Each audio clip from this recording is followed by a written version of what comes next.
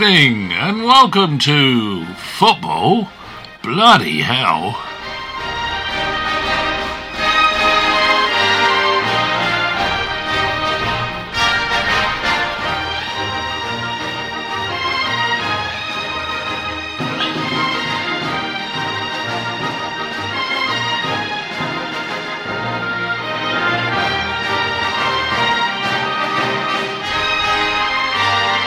And on the show tonight, we've got Mr. Rick Hyatt, we've got Hilda, we've got Tom White, and I'm here, especially for CR7. Do you like the new music?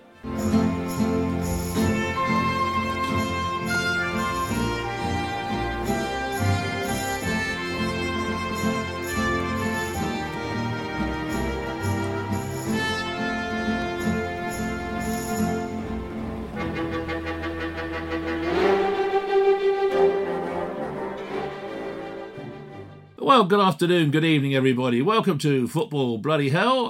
Welcome to our guest tonight. We're a little bit thin on the ground, but Hilda's here. Hello, Hilda. Hello. And Rick's here. Hello, Rick. Hello. And I'm here. Hello. So, Tom White's caught in traffic and hopefully going to catch up with us later. So we might as well hit on, mightn't we, boys? Oh, yes. Looking forward to see how much we can get out of Manchester United's win this weekend. We're going to start with the very sad loss of Jimmy Greaves. Here. Now, I want to ask you a question. I'm going to start with a question, right? What was I doing on Christmas Eve, 1960? Eating chips. No, wrong. Hilda? Did you say Christmas Day or Christmas Eve? Christmas Eve on, what was it, 1960? I suppose you were wondering whether you were going to get a piece of coal or an orange, weren't you? No, I wasn't. I was, courtesy of British Rail, travelling to Hillsborough to see the FA Cup semi-final between Spurs and Manchester United. Now, United lost 3-1, unfortunately. Jimmy Greaves played, and obviously that's why I'm getting round to it. It was the second time I'd seen Jimmy Greaves play. He was, without any question, unbelievable. Running with the ball. Unbelievable. He'd just go round people, just leave them in a mess. He was brilliant. And the fact that he mucked up the game for me, I was very happy about that, especially on the journey home on the train, which was absolutely rammed with Spurs supporters, as you can imagine. But he was ruined great. your Christmas, did it? I should say. My parents were going on at me, so I was only, 13 or something like that. But a very sad day. But what are your memories of Jimmy Greaves? Have you got any? Rick, that'll have to be over to you. St. Greavesy, obviously. I mean, as much as Jimmy was a legend on the field and heard so many people paying tribute to him over the last couple of days, and quite rightly so. I mean, he's one of those players that transcends time. When they ask the question, could he have done it in the modern day? Of course he could. But for my generation, it was probably St. Greavesy, where a lot of people got to know Jimmy after his playing career, and he was a legend. And they managed to make, at that stage when there was very little live football or even coverage of football at all, he actually sort of brought it to the people, injected some fun into it, and for that alone, I mean, he had been very successful in two different careers, and just a top bloke. From what I gather, from what people have been saying about him, just absolute legend. Well, I see somebody quoted him as being possibly the first football pundit to arrive on the scene, which kind of was, he's not far wrong, really, was he? Oh, no. I mean, there was nothing like it at the time. That all the football coverage at the time was basically very straight-laced, very stiff upper lip pundits in a studio, and Saturday lunchtime, they just made it a laugh before you went out and watched the game, hopefully. I mean, they were incredible. Yeah, they were. There's no doubt about that. They were brilliant, really. I've sat and watched it many times, I must say. But I've seen Jimmy Greaves play twice, because I was also at Stamford Bridge when United played Chelsea. And that time we won. So, but he scored again, would you believe? So, Which he did quite Just a quick question on him. I can only really go by the. I don't know if any of you guys saw Match of the Day 2 yesterday, but like the numbers, they just spoke for themselves as they put the graphic up there. But I was reading today that he retired at 31.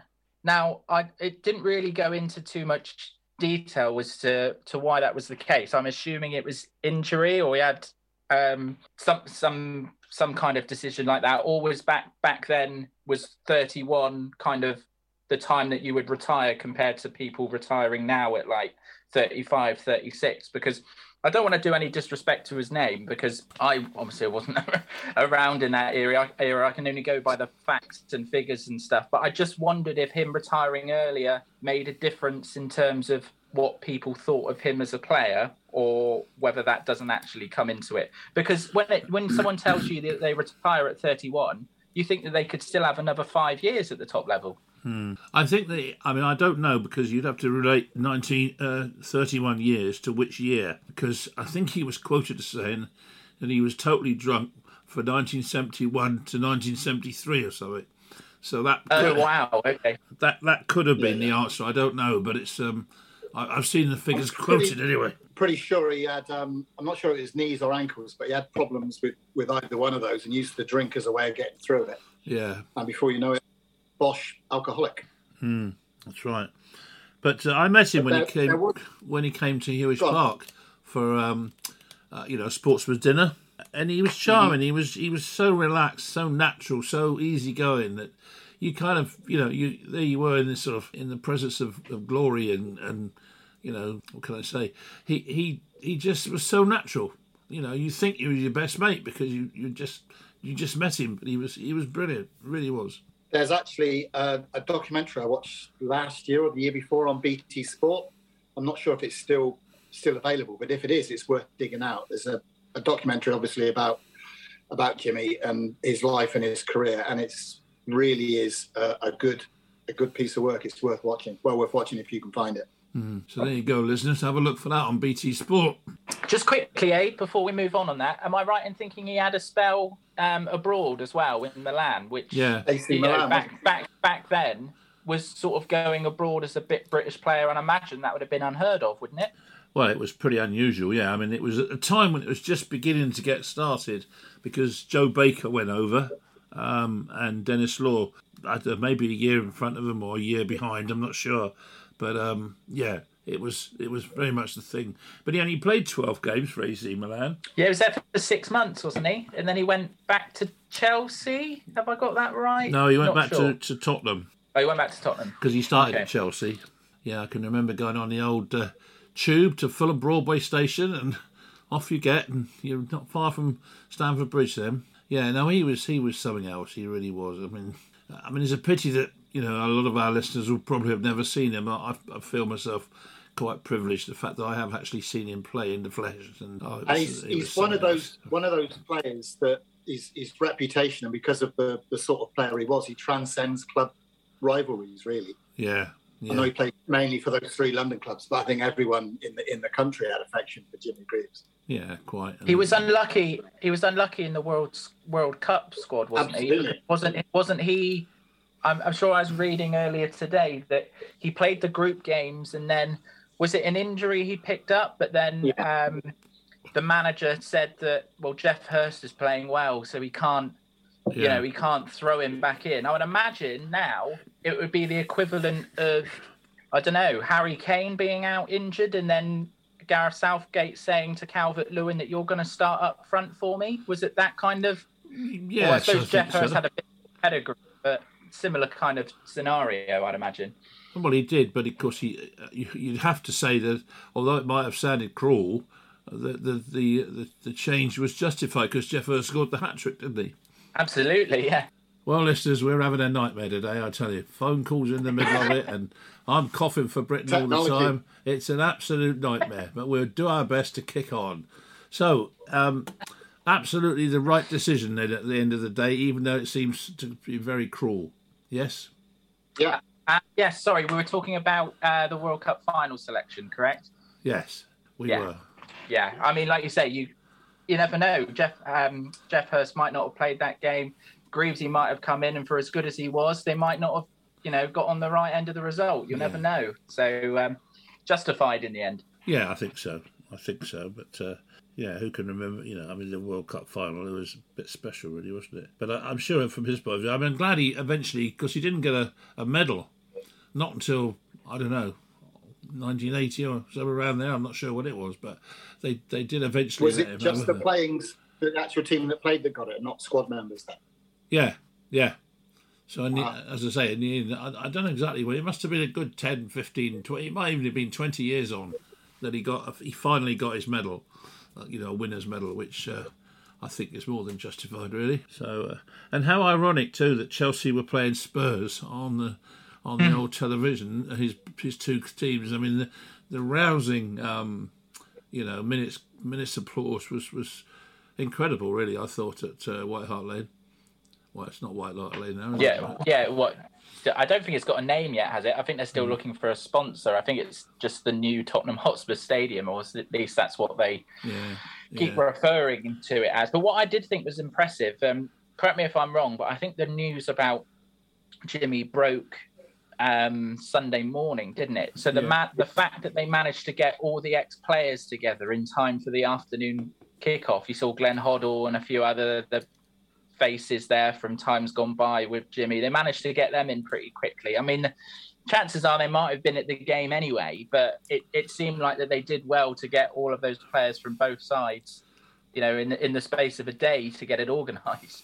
Well, what do you think they were possibly there? Because wasn't this game a zero... zero carbon game, wasn't it? Yes, yeah. So it might I'm not sure if they would have been there for that or not, but... yeah, that's another good point as well, and a good initiative that, as far as I'm aware, seemed to go pretty well. I think the shirts were sort of made in a sort of a more recyclable than usual manner, was it? And there was other bits and pieces that they did on the day to make it zero. Yeah, I mean, I'm not a scientist. I haven't got a clue how they go about doing something like that. But if it helps the planet, then long may it continue. That's the thing. So, but ironic that, as I say, that they were playing each other. But the first half was very much Tottenham, but the second half, my goodness, Chelsea absolutely had them on the rack. Did you see the game? Saw bits of it, but I don't know with Chelsea. You hear all the time how powerful they are, what a great squad they've got, how well Tommy Tickle's doing, but it's a long season, isn't it? Oh, yeah. It's a long season. Yeah. And as long as the hype continues around Chelsea, I mean, one thing that Chelsea did, which was quite surprising in the fixtures yesterday, was they loaned their referee to West Ham. Really? Oh, Martin Atkinson loves a Chelsea penalty. I wondered how long it was. They loaned him over to the other side. We'll come back to Martin. I've got a whole section about Martin Atkinson, so we'll come back. We'll come back to him in a minute because he really. You both didn't disappoint me when AD texted me this morning saying who was going to be on the podcast this tonight. When I knew what happened this weekend, I knew what was coming. I knew what was coming, so I'm looking forward to that section. Enjoy, Hilda. But. Prepare to be educated, Hilda. But just touching on what you were saying about Chelsea, yeah, of course it is going to be a long old season, and the proof will be in the pudding. And there's a lot of competitions that they're going to be looking to do quite well in. I mean, there's still obviously the European champion, so they're going to want to try and defend that as much as they can. And then it's a balance between what they start to prioritise. But I mean, I guess you can only really judge them on what they've done so far, and 3 away wins in that time without conceding a goal as well. Yeah, okay, you could say that Spurs and Arsenal were maybe not what they once were, but I mean, with the big games, you've still got to go there and do a job. Took a point at Liverpool when they went down to 10 men for 45 minutes. So I think they'll definitely be there. It's just a case of, who is going to be there as well. Because I think Rick touched on ADU as well and a few of the others, that I think it's going to be a lot tighter this year between Absolutely. 2 or 3. Well, yeah, you can see that already, can't you? But I think it's noticeable that get a proper title race. Yeah, but I see it's noticeable that Romelu Lukaku didn't score in the last 2 games. Am I right in saying that? I think I am. Is that a drought? Is that what? Sorry. Is that a drought? Yeah. Well, 2 goals. He's been pretty consistent of late, hasn't he? But no, I thought Chelsea were very good. I have to say that. And Tommy Tickle, he's pretty organised, isn't he? He seems to, really know what he's doing. And he changed it, didn't he? He changed it. He recognised that there is that change. It was well documented. But I always think there's two ways of looking at this, because he recognised the change and then he amended it. But then you could say, then why didn't he start N'Golo Kante in the first place? And I was just surprised that he didn't, and Kante did start the game, because you look at the big games and he's the type of player that probably you would imagine would normally be the first on the team sheet. So, there's two ways of looking at it. You can say that he recognised the change and changed it, and obviously they were much better in the second half. And some of it might also be to do with the fact that, I don't know what was going on with Spurs, but it just looked like that they got in at half-time and come out the second half and just stopped. It was really bizarre considering how well they were doing the first half. But I just wonder if Tuchel might have got it wrong in the first place.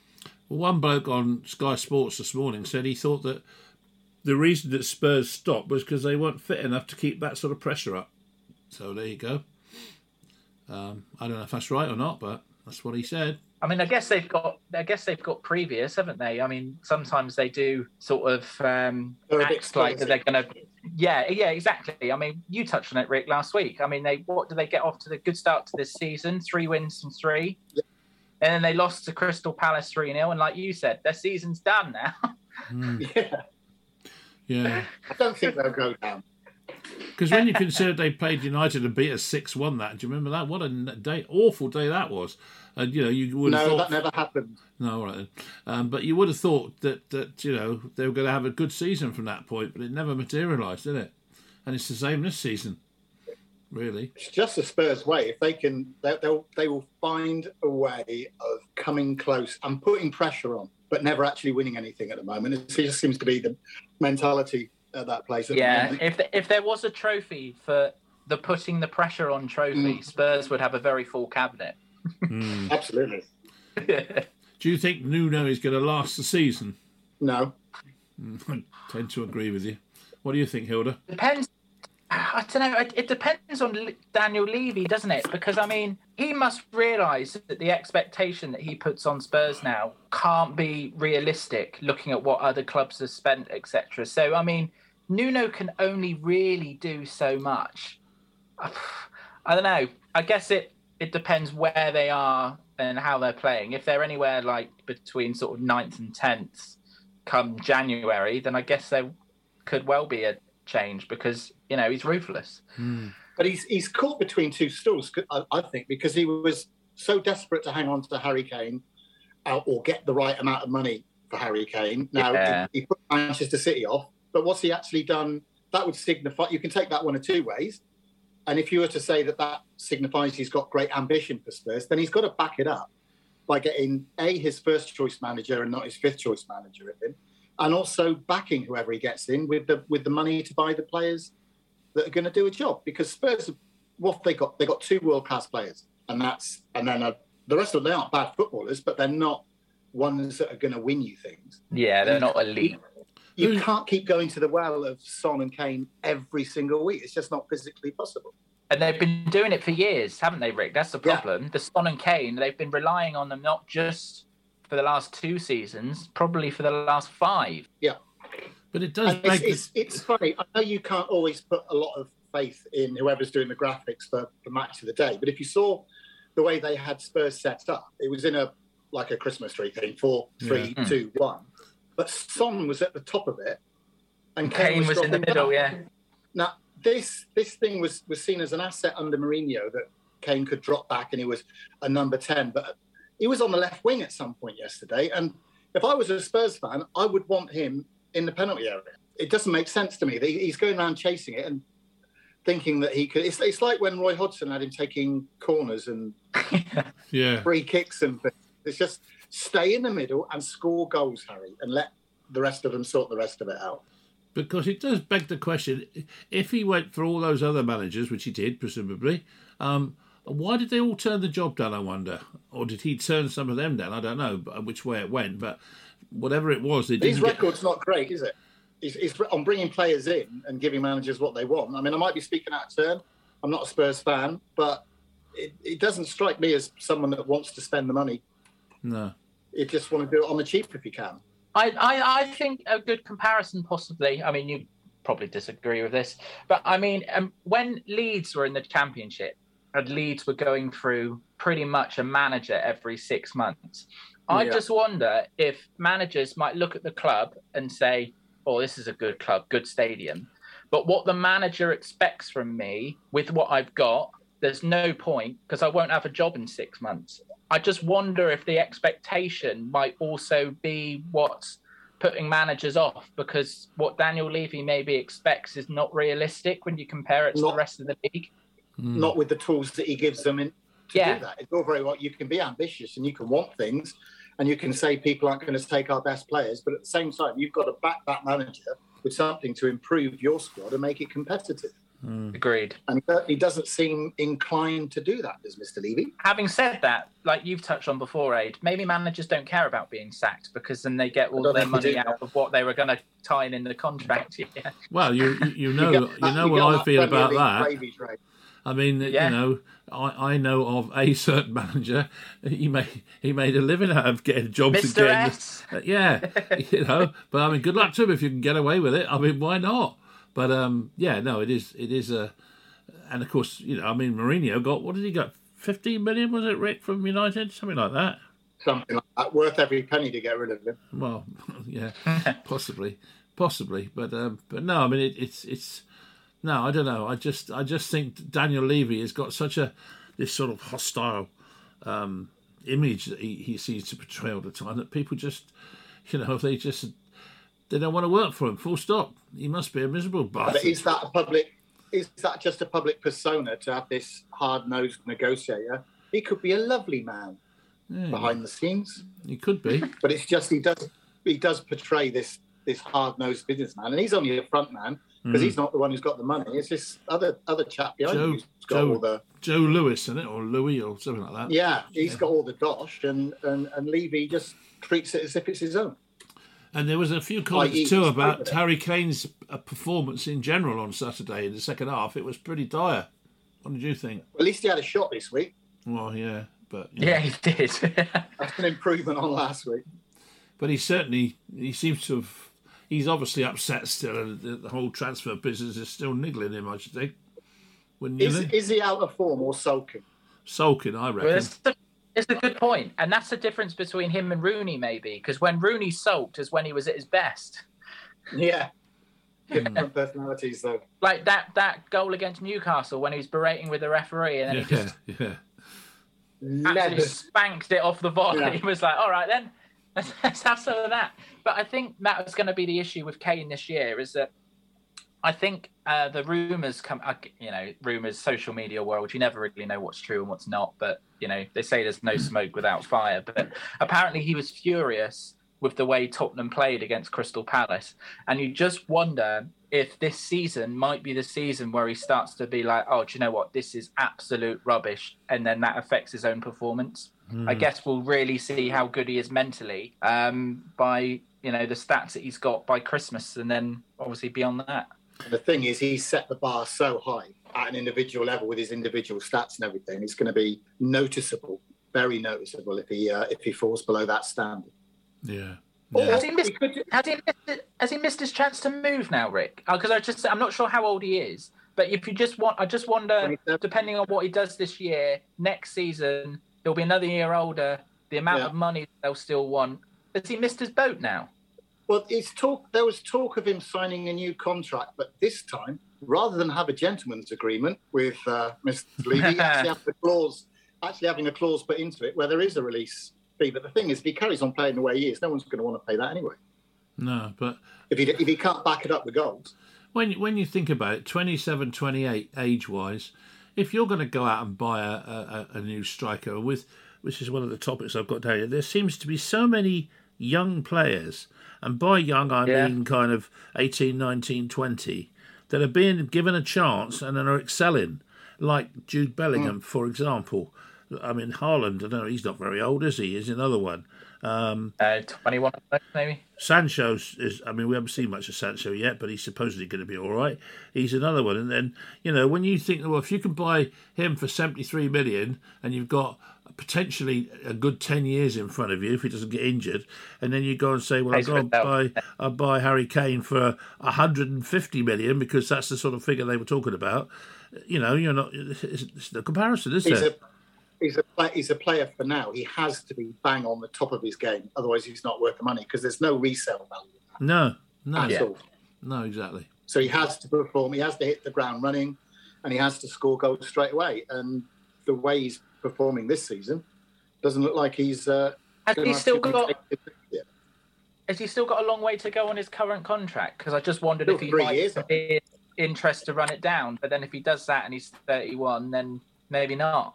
Depends on the numbers he keeps producing. If he stays at Spurs until he's 31, then there's every and he's still scoring goals. There's every possibility he could get a free at the end of that and recoup, get a small fortune himself because there's no transfer fee involved. But that really is the long game. If he wants to move, he's going to have to up and down, and he's going to have to make himself irresistible to Manchester City. Definitely, because no one else will pay. Let me ask you a question. Do you find generally there's the odd player that you really can't stand? And I'm going to name one in a minute that I can't stand. I don't know what it is about the bloke. He just annoys me. But probably... Past and present? Present really. But probably the reason I don't like him so much is because he's quite good. And that's James bloody Milner. God, he annoys me intensely, and he's still going. I'm surprised Liverpool haven't sort of got rid of him now because he's getting on a bit, isn't he? But I mean, he had another brilliant game, didn't he? Did you see his stats on Match of the Day? It was incredible, wasn't it? Yeah. First in everything, however old he is. It's not like a Manchester reporter to dislike somebody that's played for Man City, Liverpool, and Leeds. I mean, he ticks all the boxes. Yeah, exactly, mate. But, personally, I don't think there's any player in the world that I don't like. Or maybe one. Who's that? Oh, Geordie. I wonder. Geordie. Good old Jordan. Man with plastic teeth. Yeah. That numpty. Yeah. He shinned one in Europe the other day, and it's goal of the whatever. But wow. He shinned it. Anyway, it's Martin Atkinson time, folks. Right then. Chelsea's Martin Atkinson. Yeah. What was he doing at the London Stadium for a start? How could he miss 3 penalties? Tell me that. Let me ask Dave. You haven't got a foot. You haven't got a contender in this argument, really. Can you explain to me how there were 5 penalty shouts in that game? Why did only 1 go to VAR? Yeah, exactly. But I think you might find they did, but they never showed it or never mentioned it. Well, he only went to the screen for 1 of them. Yeah. Where the VAR That's what. And I didn't see really why he needed to go for the screen because that was obviously a penalty anyway. Luke Shaw won. Well, that's actually quite interesting. Actually, that one was the most blatant one, I think, because it was like out here. Like certainly watching it in the naked eye, that looked like the most obvious one. So I was surprised that he had to even go to VAR for that one.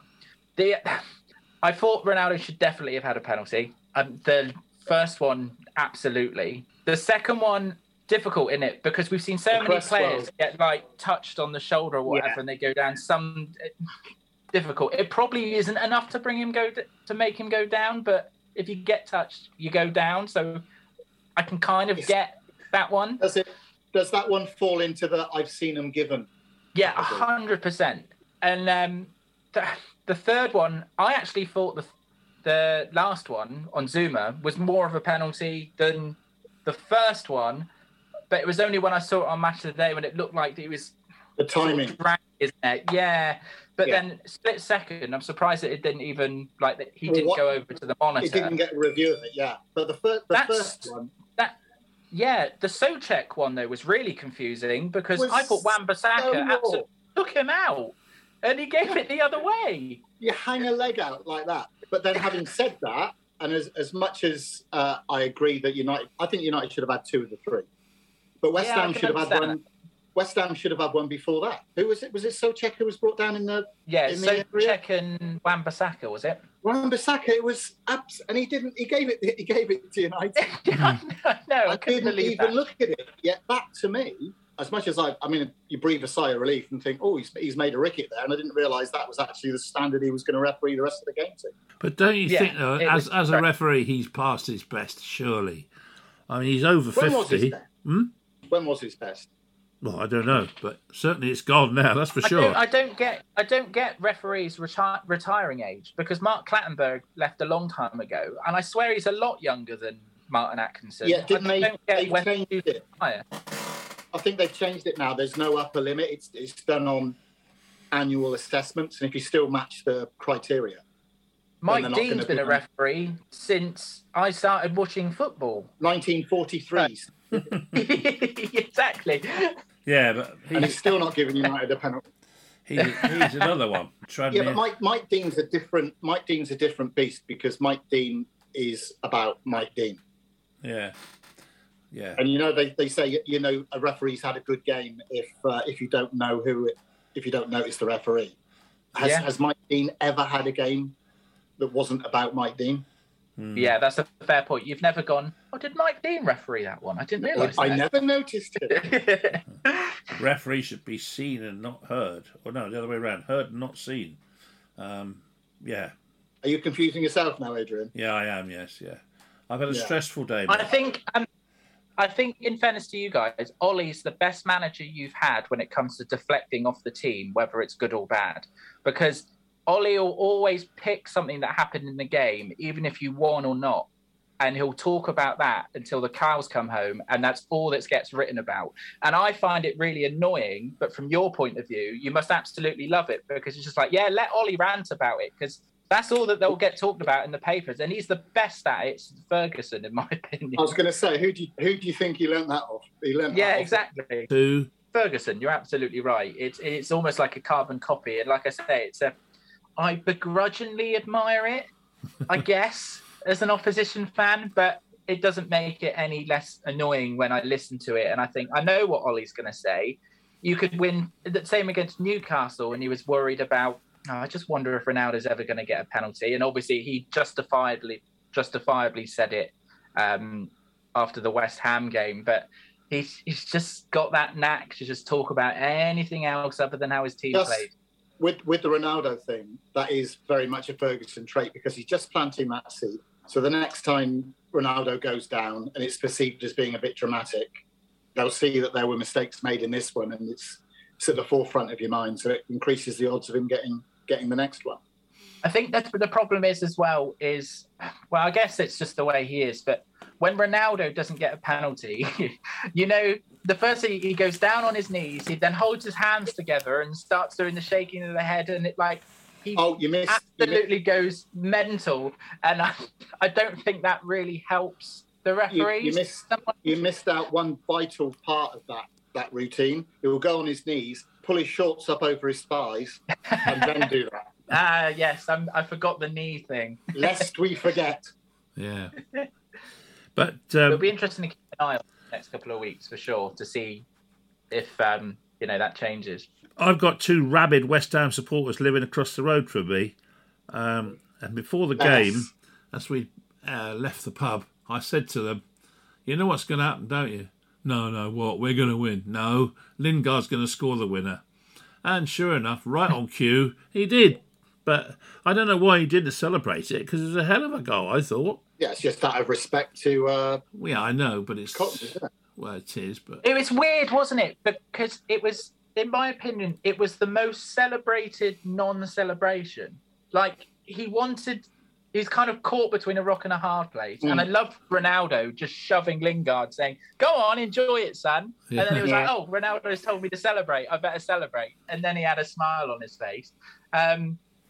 Rick, you spoke about this a lot, about how you worry for Lingard and not being able to get game time. And we've not had a chance to speak about what happened in midweek. And I'm sure both of you were annoyed and probably looked at it and gone, "Oh, it's Jesse who's given the ball away." But I guess the best thing that you can do is come on and take your chance. He did it against Newcastle, and you can't argue with his finishing. No, you can't. that performance against West Ham is exactly how to use Jesse Lingard. He's not someone that you put in the starting lineup and he's going to boss a game or he's going to do whatever. But if a game is tight and it comes to the last 20 minutes or so and you want someone to do something like that, I mean, two players that I would happily see the back of from United were involved in that goal. Matic played an excellent through ball. Good job he didn't have to run anywhere to get it, but he did play a great through ball. And Lingard finished. And squad depth, isn't it? It's the only issue, and I don't want to call it an issue, but it's the only concern possibly from your point of view, is that if Lingard starts doing that, then there is a danger that Sancho will be your new Van der Beek and will just not get a run of games. And then, because like Van der Beek, like you said, Rick, before, you don't really know how good he is because he hasn't had a chance to get a run. And if he doesn't get a run this season, I don't know. I just wonder if in the end of it, you might be like, oh, we've blown a lot of money on those two players and we've never actually used them. I wonder if Sancho might become that. I think Van der Beek's reputation was such before he joined United that, you know, if he doesn't make an impact this year, then the chances are he'll move on, but he should retain some sell-on value. But Lingard's done exactly what Van der Beek should be doing when he gets an opportunity. That's what you've got to do. Van der Beek is competing for a place with Bruno Fernandes and Paul Pogba and now Jesse Lingard. So the frustrating thing about Van der Beek is he needs to kick up the arse. He looks like he's too nice. Yeah. You know, he doesn't look like he's got the devil in him to take a game by the scruff of the neck and boss it. And you'll know better than me, but it seems to me that when he does get a start, it's in a game where Manchester United are quite flat themselves, like what happened against Young Boys. Like that's when he got his game. Didn't really work out. The team lost, and then you don't see him again. Like he seems to get put into flat performances. Well, that was an opportunity for him. And then Ollie dropped an absolute ricket going to 5 at the back against Young Boys on their plastic pitch and removed all the momentum away from it. And that was a game that, you know, maybe Van der Beek could have made a difference in. He wasn't playing badly. He hadn't put a foot wrong, really. I'll tell you another thing, too. I don't know if you noticed it, but when De Gea saved the penalty and everybody was milling around and celebrating like mad, and Van der Beek, he came on to join in the so-called sort of celebrations, but I just thought his body language, the way he sort of just didn't look as though he felt he was part of the team. So, yeah, he can't feel part of it yet, can he? No, no. Because he's not. Well, Adrian, thoughts on that penalty save? Well, and his form overall this season, because he's been very good from what I've seen. It's been outstanding. He's been outstanding so far this season. It was a fairly easy penalty to save, but he did save it. I just wish that, you know, he could have put the effort. I bet there was a fair bit of mental effort that went into that save, apart from just the physical side of doing it. And well, you just sort is Henderson fit yet? And if so, no. He's gaining fitness. He's not actually match fit yet. But I don't think he'll get straight back in now. I don't think he will. I think he's De Gea is in a stronger position than he was at any point last season, I think. Yeah. He is now, yeah. And then saving that penalty just enhances his so-called reputation. But it just shows you he can save them. But over that, he's been bloody. Why hasn't he done it up to now, Adrian? Why hasn't he tried a little bit harder? Why does he wait for now? I know. I wish I could tell you that. I mean, I have bad dreams about that final. 10 blooming penalties. Missed a lot. God, dear. On the flip side of that, what did you guys make of David Moyes bringing on Mark Noble just to take the penalty? Because in my opinion, I think too much was made of that. His record's really good. He was taking a penalty. They were talking about him not properly warming up and all of that. I'm like, he's taking a penalty. He's not asking to do a graveyard shift down the wing and do that for the next 25 minutes. It's a gamble that and it didn't pay off. It wasn't the most terrible penalty in the world, but I feel like too much was made of it, and probably more was made of it because it was David Moyes who made the decision. The thing is, with that decision, he was on a hiding to nothing. because if he brings Noble on and Noble scores, well, that's what he should do. Yeah. If he doesn't score, then he gets the stick that he's getting now. I mean, Declan Rice is a perfectly capable. And what does it say to Declan Rice? Yeah. Yeah, I guess that's the only thing, isn't no it? bottle. Well, his manager doesn't think he's got bottle. But did you? I don't know if either of you guys saw. I saw a graphic that made me smile. Mark Noble's touch map for the game. One penalty spot. Yeah, there's just one yellow blob on the penalty spot, and that's it. Yeah. Bless him. Switching to Liverpool because we'll get complaints otherwise. Who did they play? I've forgotten now. Who did they play? Liverpool. Crystal Palace. Oh, that's right. Well, therefore, you can't really say too much about the game because anyone could beat Crystal Palace. Spurs can't. Yeah, very good point. But I do think that I think Palace are going to be a good team this season. I like the way they performed against Spurs the previous week. I thought that was a tricky game for Liverpool potentially. Yeah, but I think Patrick Vieira's got all the experience in the world, hasn't he? Let's be fair.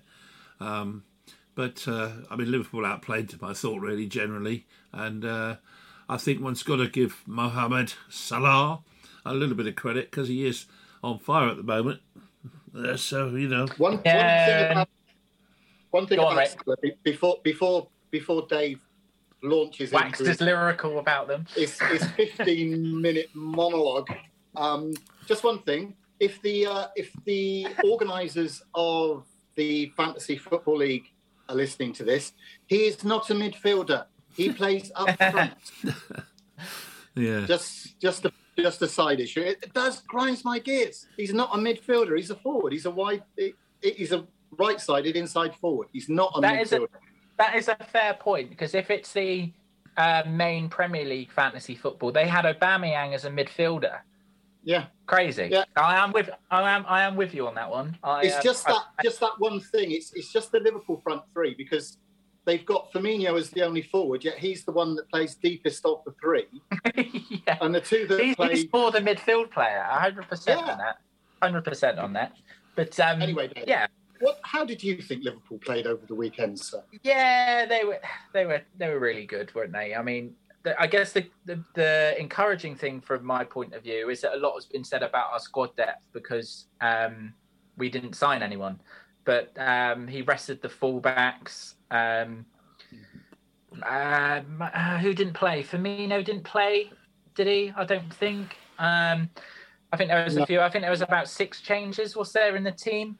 Both fullbacks. For injury and for other changes as well. And so, yeah, like you said, I think Crystal Palace had the potential to be a tricky game, but they made quite light work of it in the end. And last week, Salah got his 100th goal, and I think this week Mane did, didn't he? I think that was 100 goals. Yeah, he did.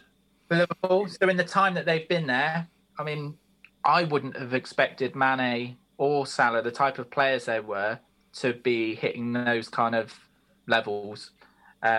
So, I mean, it was a pleasant surprise, really, I guess. But it's all going to be about the next couple of years for Liverpool because the front three, like you guys have touched on, they're sort of late 20s, 30 now. So they're going to have to start at some point jigging it around a little bit. This may be the last season, possibly, where the front 3, 6 will probably look like it is now for Liverpool. Well, the thing is, though, you're going to lose half of them over Christmas for this African Nations Cup or whatever it is. That's going to hit you, I think, big time. Yes, so I heard you guys talking about this last week. Yeah, it'll be, and possibly Keita, but he's kind of in and out of the team anyway, depending on who's playing in midfield. But I guess the only thing I would say to that is Liverpool struggled when they didn't have their defence rather than not having their attack. I just wonder if the only thing that might be okay that saves Liverpool is, yes, who they play in those fixtures where Mane and Salah aren't available for. But we spent so long without a defence. Maybe it'll be interesting to see us having our full strength defence and then just having Origi and Jota coming in for a couple of games. I don't think it's as bad as maybe it seems on paper, but I guess we'll see. It does put an awful lot on Jota because he could force his way into that first choice front three, I think, anyway. Yeah, but agreed. To be without two of them, and then all of a sudden he becomes the main man, that'd be interesting. Yeah, it changes the whole dynamic then, doesn't it? But it'd be interesting to see if he might even change the formation possibly a little bit.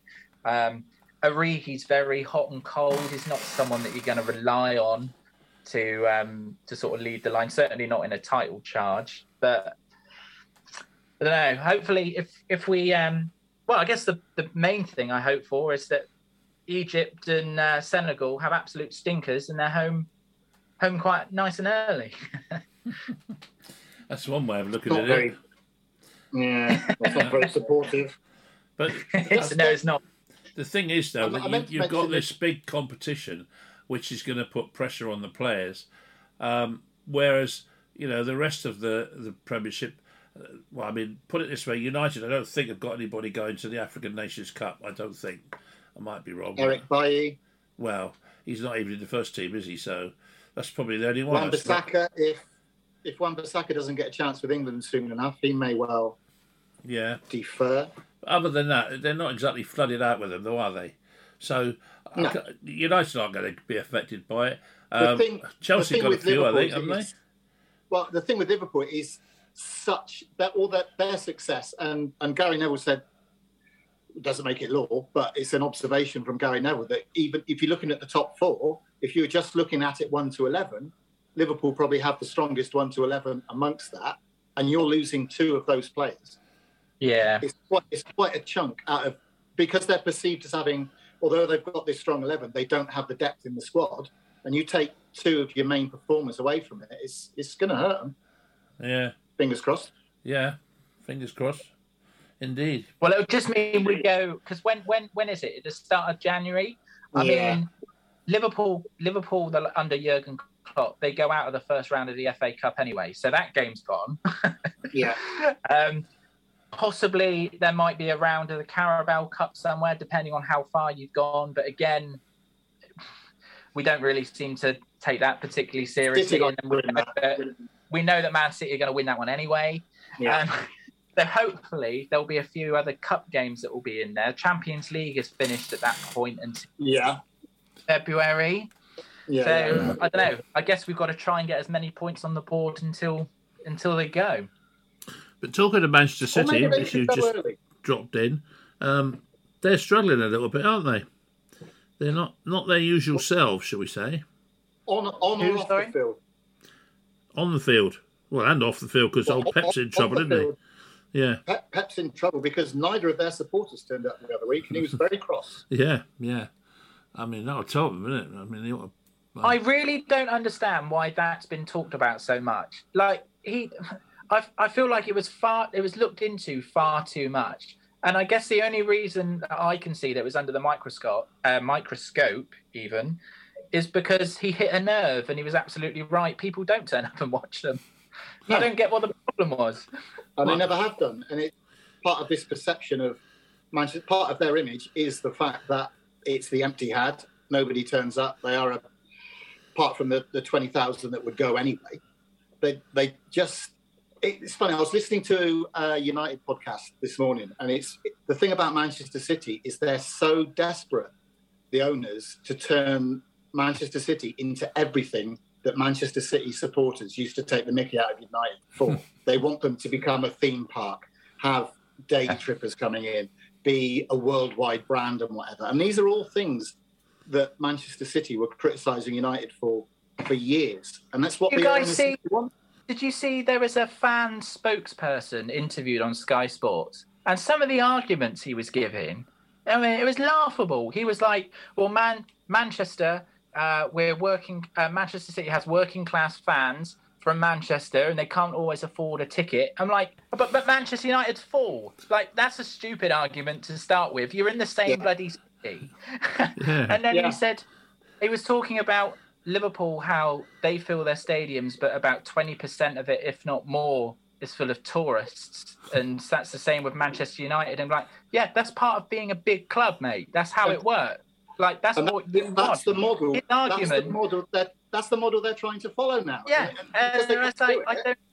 don't understand the argument whatsoever. And the fact that they were having to interview him in the first place just shows how out of proportion City fans have kind of got out of their pram about this. But there was a point where you said, why did it get so much attention? The reason it got so much attention was because some, Doyle, a good supporters chairman or something, came on before the one you're on about on Sky, and challenged him. And you can't say things like that about our supporters; they're wonderful, etc., etc. That's why it got the, because it was like Pep's upset the apple cart here, and they're all getting uptight. So that was, I think, that was the reason why it got the attention that it did, really. But if that relationship doesn't heal, he won't last a season because the fans will win. Well, yeah, but I wouldn't have thought they want to force him out particularly, would you? Not until he's delivered European glory. Yeah, and Man City fans won't really care about domestically because other managers have won it domestically. He's won it so far. Are they going to win? Is he going to be there much longer anyway? Before he has his usual kind of I want a break from football. It wouldn't surprise me if it ended up in a sort of a bust up between him and fans, and he goes, "Oh, do you know what?" Or the people at the club say, "Look, we've got too much of a divide here. It depends. It depends who's driving this. It could be part of an exit strategy from Pep, or it could be a genuine error, and he's inadvertently got under the nose of the Bertie's hardcore. If it was an error, he came out and said he's not going to apologise. Yeah, that might have been an error. I'm not gonna say sorry. I meant it. Come to the game. Yeah. Well, of course, the trouble is, half the time they spend with their backs to the game, don't they? City fans. That's the trouble with them. Are they still doing that? Yeah, I think so. The Poznan. Yeah, when they score, pathetic. But there you go. I suppose that's what it is. Well, we haven't got much time left, boys, but we've got there's a couple more I wanted to get in. First of all, Wayne Rooney and Derby County going into administration. What a unbelievable situation there, isn't it? It's a shame, but classic old English clubs.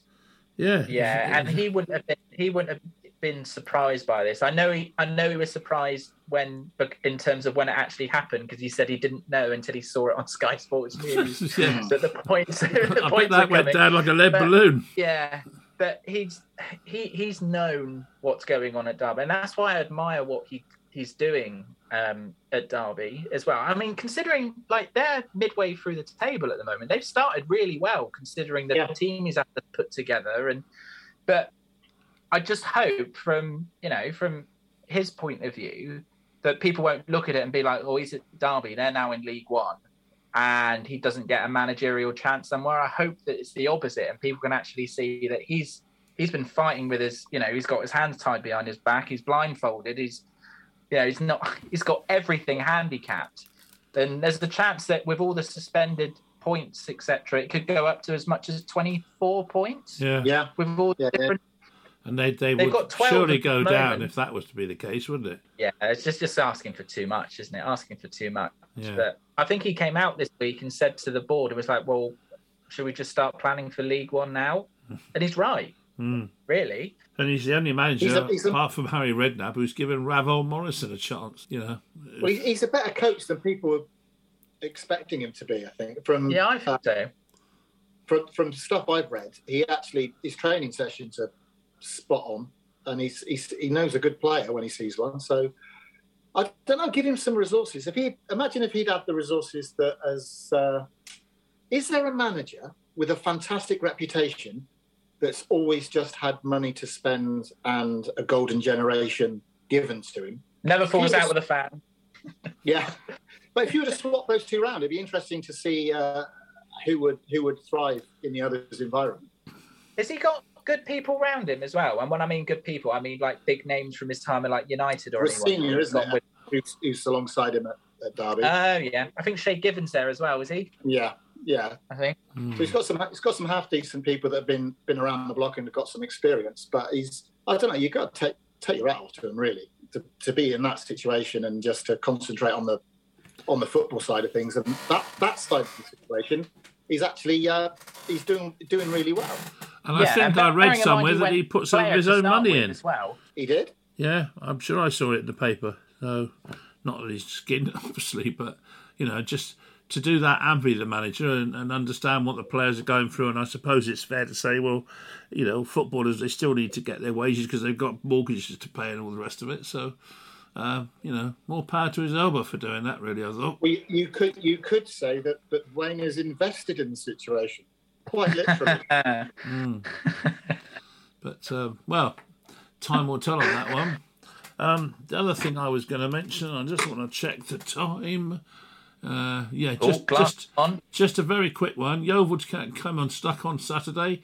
I was at the game, as Hilda was, and I thought they were a bit unlucky, really, although first half they played quite well, but once they conceded the goals, it all kind of went wrong, didn't it, Hilda? Yeah, very much so. I think, obviously, they were really disappointed they didn't get the goal when the goalkeeper just appeared to drop it in the penalty area from the corner. Staunton tapped it in, and as the goalkeepers always get, they get the foul in that situation. But you look at it back, he did. Scott Oakes just dropped the ball. That's all that happened. Then Chesterfield then go and score a couple of minutes later. That's just, that's football, as they say. Yeah. But they got hit with a couple of sucker punches. I mean, Shamanga's second goal, it was route one, straight goal kick down from the goalkeeper Loach. But Shamanga is bang in form, and it was a clinical finish once he got one-on-one. He wasn't missing it. We all knew, everyone in the stadium knew it was going in before he hit it.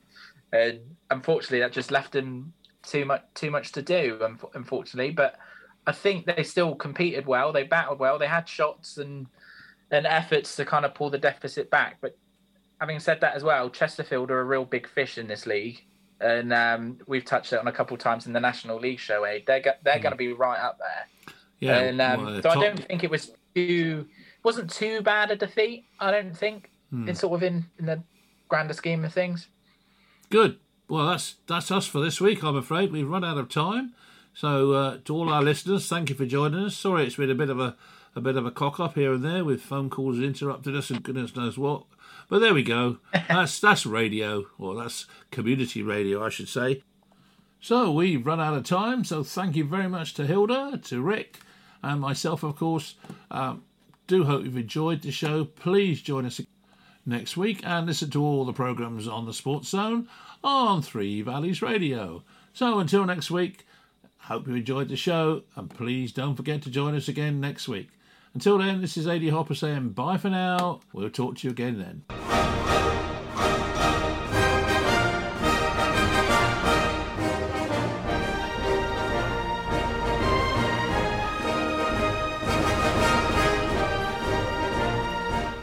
You've been listening to Football Bloody Hell.